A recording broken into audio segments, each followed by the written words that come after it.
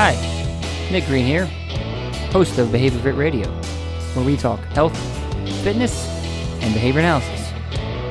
Let's start the show.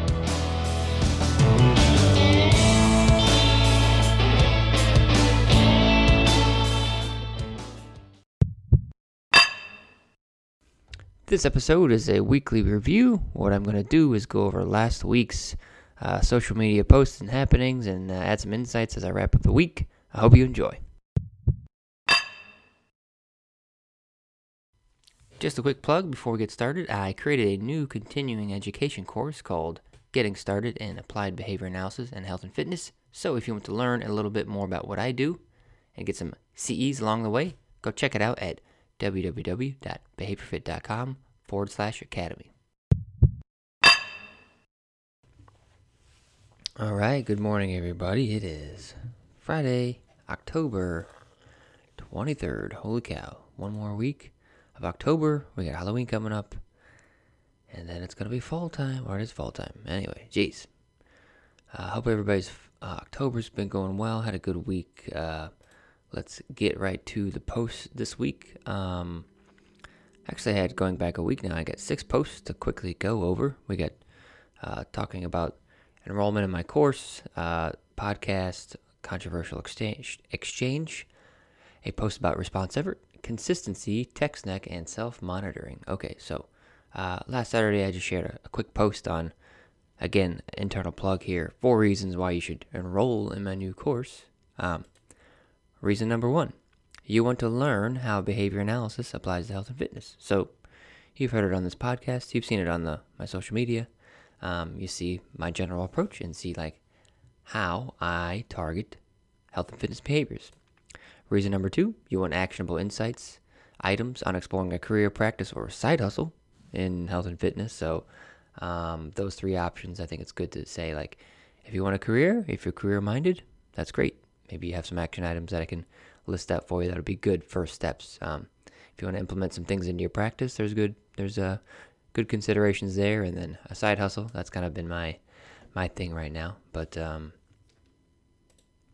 that's reason number 2. Reason number 3, you want to build competency and expertise in this niche area.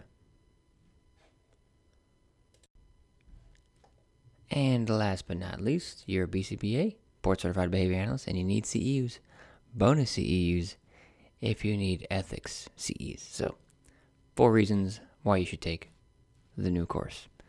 Other posts here, I had a buddy, Ryan O. He has a podcast called The Controversial Exchange, in which he just talked about how they wrapped up that podcast and just gave me a nice little shout out on just the different graphics which you've seen that on my page here. So take a lot of pride in putting together nice, clear, concise, useful information for everybody. And he gave me some love there. So check out their last podcast, The Controversial Exchange.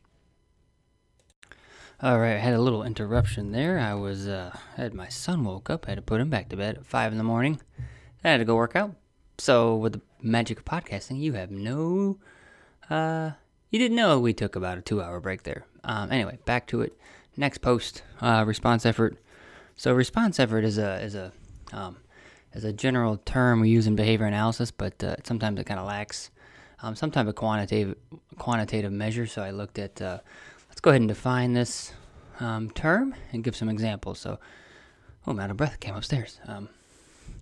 Response effort is a quantitative dimension of fitness behavior, really any behavior, that describes how much force or, quote, effort to complete a desired behavior. So it's a common term that usually describes how difficult something is, but oftentimes it lacks kind of that quantitative dimension. So I give 2 examples here.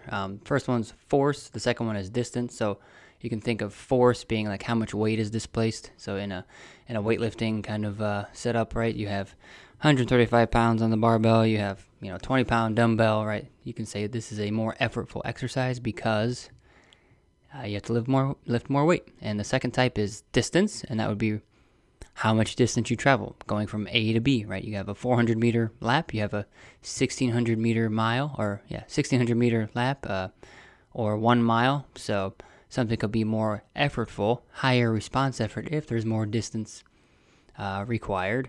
to travel. And so with that being said, force and distance, then you apply that to, some type of physics work equation. Now you talk about, okay, I was able to complete this exercise given this amount of force in a shorter time, so the effort was less. It was not as effortful anymore because you did it in a shorter amount of time. But that's a whole nother conversation. But response effort, quantify it, force, and dimension. The next post, I talked about consistency. So this is a client outcome graph here. We looked at a client's exercise minutes. They became more stable over time with a combination of goal setting, feedback, and treadmill walking. Now, really, I would say the most significant environmental piece here that was responsible for the behavior change was my client actually bought a treadmill. But the piece here that's most important is that you see the consistency here of meeting 150 minutes of exercise for 8 consecutive weeks, which was very exciting. So this post was a nice little line graph, and you see their baseline. Their first data point was 28 minutes a week, and now in the past 8 weeks, she has averaged well over 175, close to 200 minutes a week, which is fantastic, right? So consistency. Next post talked about something I learned about a few years ago called text neck. Now, really, text neck is all about what angle your head is positioned at when you're looking down at your phone. So if you're looking at your phone, and there's a picture here, a diagram, you kind of have like 4 shadowy pictures all layered on top of each other. So at 0 degrees, your head is upright, you're looking forward, your head weighs 10 to 12 pounds. When it starts to tilt down at a 30-degree angle, the weight that is placed on your neck and spine then increases to 40 pounds. When you go to 45 degrees, it goes to 49 pounds. And when you go to 60 degrees, that common angle when we're looking down at our phones, it produces a strain of up to, and force of up to 60 pounds. So text neck is then really the kind of a general term for just the amount of time that the amount of time you spend engaging in this looking down behavior. So what's the reinforcer? The thing that we're doing that is valuable to look down at, it's looking down at our phone. So there's good ways to fix this. So you would, that's where the ergonomics folks come in. So you'd want to hold your phone at at eye level. You want to have monitors up at eye level because once you start getting into this kind of these different neck angles, that's where all these aches and pains from, those musculoskeletal disorders. So text neck is that looking down at the phone. And it doesn't have to be the phone. You could be looking down at a book.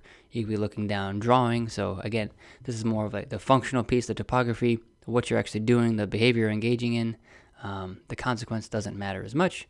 So it's all about keeping your neck up. So text neck, the graphic's kind of cool. So make sure you go check that out.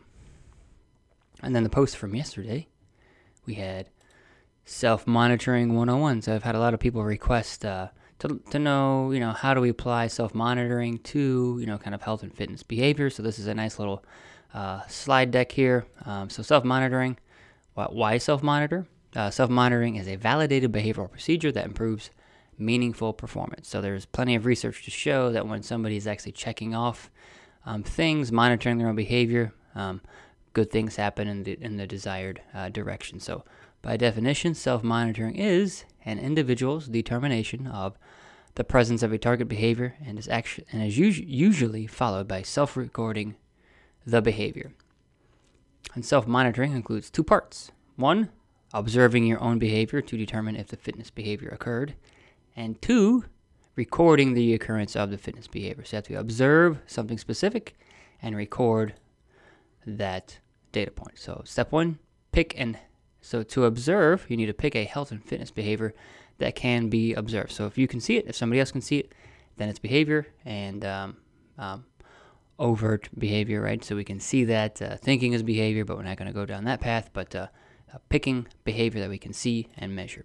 So a couple examples would be steps taken, minutes ran, weight lifted, reps completed, cookies eaten or vegetables eaten, calories consumed, all these things. So things that you can measure in the environment around us. So step 2, you need to record those data when those behaviors occur. Example recording methods, pen and paper, clicker, data in an app, right? we live in a smart world now, so mostly everything is recorded automatically, whether we know it or not. So, and I end the slide here with the key here with self-monitoring is that you must engage in the process of observing and recording your own fitness behaviors, because if not, then you're not self-monitoring, and those validated procedures, I would say, likely do not apply. So, for example, like your Apple Watch, your iPhone, your Fitbit, that's going to record your steps, but whether or not you're actually observing them yourself and going through the process of recording them or reviewing that information, then you're not self-monitoring. So that's the key. You must be purposeful in like what you're actually selecting, and then